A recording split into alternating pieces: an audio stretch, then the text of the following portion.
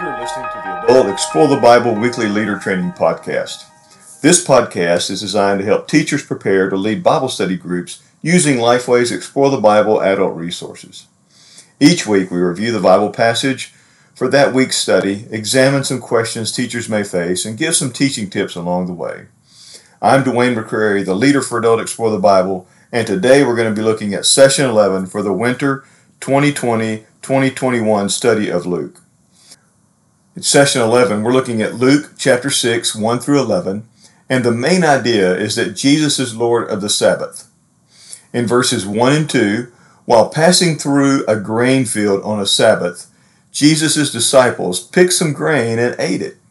Some of the religious leaders observed them and questioned their reason for breaking Sabbath rules. We've entitled this particular section, Work on the Sabbath with a question mark. In verses 3 through 5 of chapter 6 of Luke, Jesus responds to the religious leaders by pointing to an event from the life of David. David entered the tabernacle and ate the consecrated bread along with his companions. Jesus then declared himself to be Lord of the Sabbath. We've entitled this particular section, Lord of the Sabbath, and the main idea is that Jesus is Lord over all of his creation. In verses 6 through 11, we find that on another Sabbath, Jesus encountered a man with a withered hand in a synagogue. The religious leaders closely watched to see what Jesus did. After asking the religious leaders if it was lawful to do good on a Sabbath, Jesus healed the man's withered hand, which infuriated the religious leaders. We've entitled this particular section, verses 6 through 11, Do Good on the Sabbath with a question mark. And the main point is that believers must place human needs above ritual practices. In preparation for the podcast today, we identified 4 questions that may need to be addressed while teaching this Bible study. So here's the 4 questions. How do we help our groups understand the difference between the Torah, or the law, and Jewish traditions? Where is the line between rituals and doing what is right, and how do we know? How does this passage help us understand who Jesus is? And how does this passage help us understand how to deal with people who oppose Christianity? So let's deal with that first question. How do we help our groups understand the difference between the Torah, or the law, and Jewish traditions? Let's be straight up here. The Bible does include commands and prohibitions, things we're to do and things that we're not to do. Exodus 20, for example, gives us the 10 commandments, things that are commanded and things that are prohibited. Now, in this Luke passage, the conflict is about the Sabbath, which is the 4th of the 10 commandments. The prohibition against work on the Sabbath was clear in both Exodus 20 and Deuteronomy 5. There's a few Old Testament passages that give more specific examples for the kind of work that was prohibited, such as in Exodus 35, we find that we're not supposed to kindling a fire.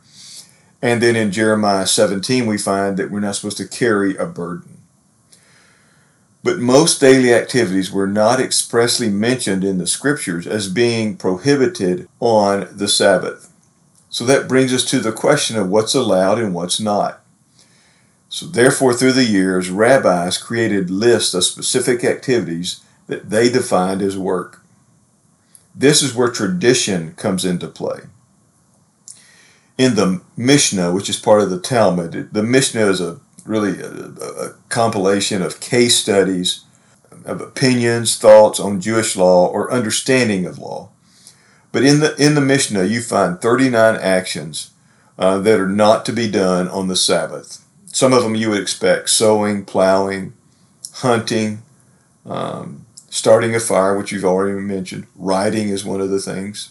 And under those 39 actions, there are 6 more actions per each one of those original actions. And then more were added on top of that. You'll find things like climbing a tree, swimming, clapping your hands. You even find that becoming engaged on the Sabbath is prohibited. With this being the lesson that we would normally teach on February 14th, there are some in our group who would definitely agree that an engagement would be work.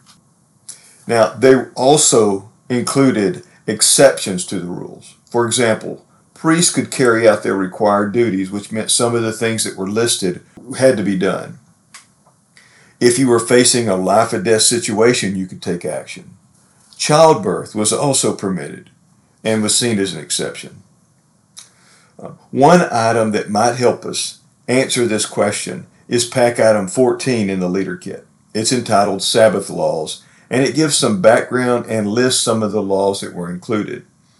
This pack item can help our group see the difference between the law and tradition, especially if we challenge them to find the actions that are listed, the rules that are given, if we ask them to find that in Scripture. That gives us some clues on how we can help them see the difference between the law or Torah and tradition.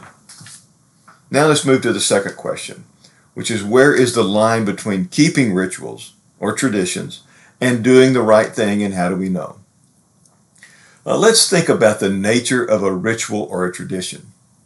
Most rituals and traditions create an identity for a group of people. Think back to Christmas and the things your family did that are unique to your family. One thing my wife's family does is has a jingle jar that's filled with change, and all the kids get to pull out one handful of change. Now, there are rules, what constitutes a handful, what's a scoop, all those kinds of things. This practice ties the family to the past and gives them an identity as a family. And it's a big deal when you get to participate. It says that you are a part. You see the same type of identity markers in the local church. One church I served, we created a church dictionary. We recruited people to listen for 3 months for things that are said, things that were printed, that an outsider may not fully understand. One of the things I remember off that list was the term the old parlor. It was now a conference room that was used rather frequently, and it hadn't been the parlor in some 30 years, but we still called it the old parlor. There's nothing wrong with these things. They are simply markers that serve as a means to identify a group. But none of those rituals or traditions determine if something is right or wrong, which is the second part of the question. How do we know? Well, the answer is found in Scripture. Scripture is the final authority at that point. We see it here in Luke as Jesus pointed to an experience from the life of David and then challenged the people in the synagogue about doing the right thing.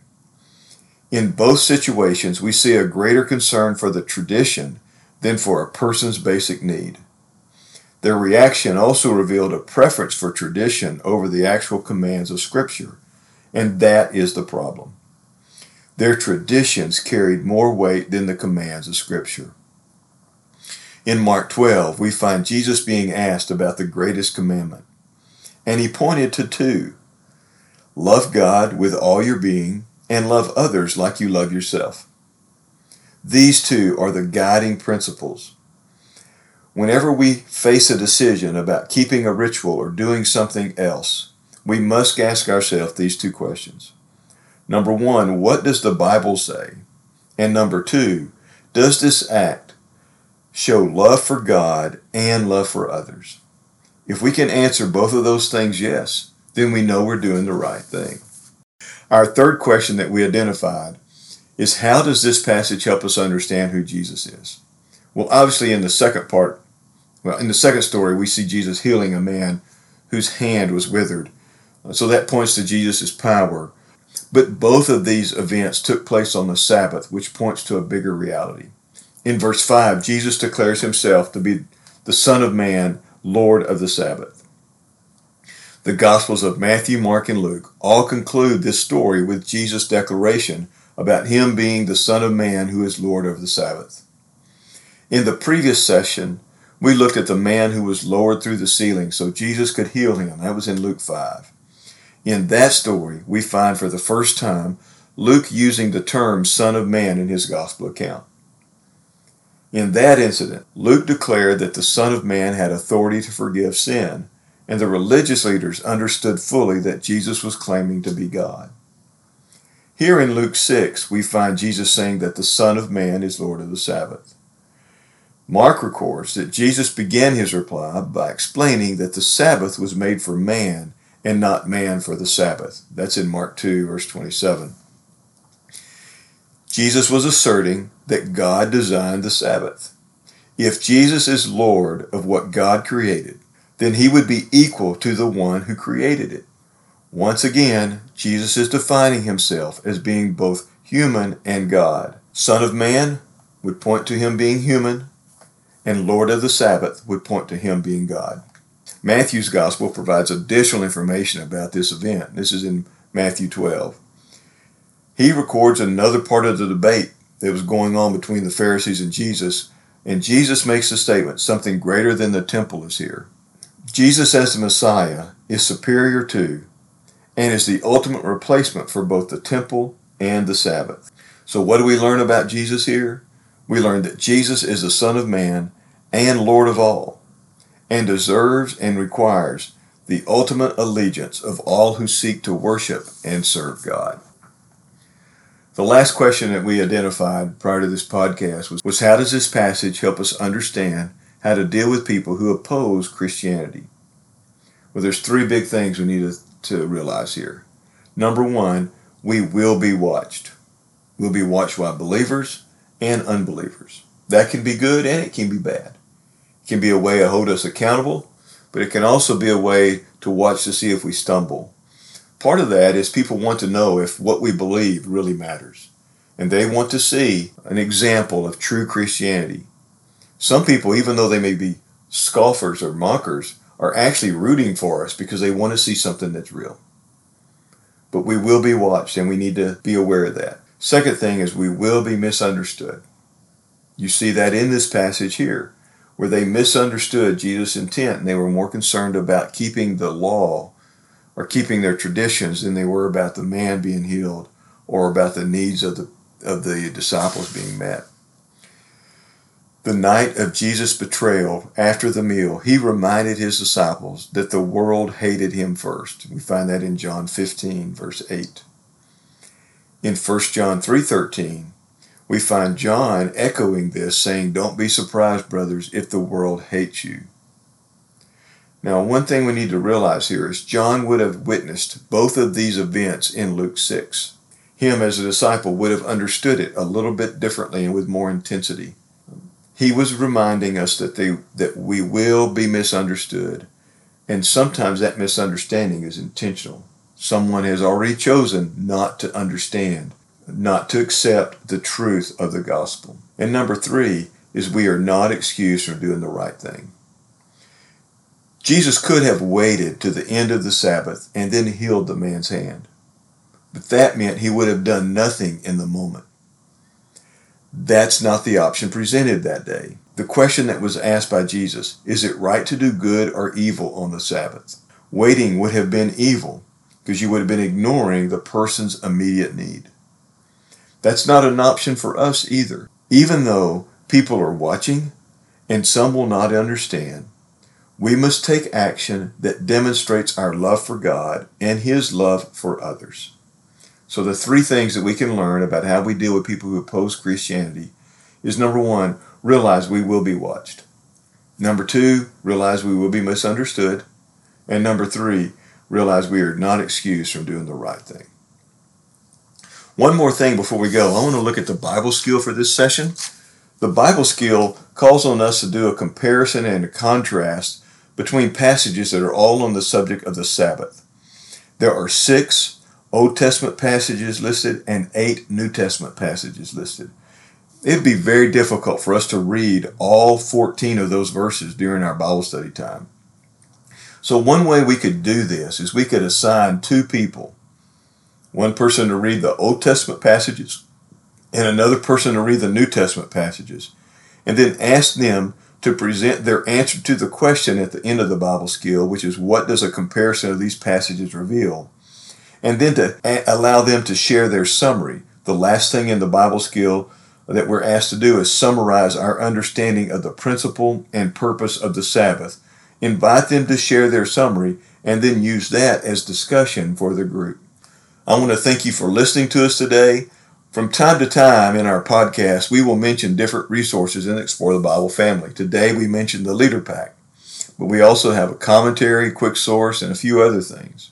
You can find out more about the Explore the Bible resources on our website at goexplorethebible.com.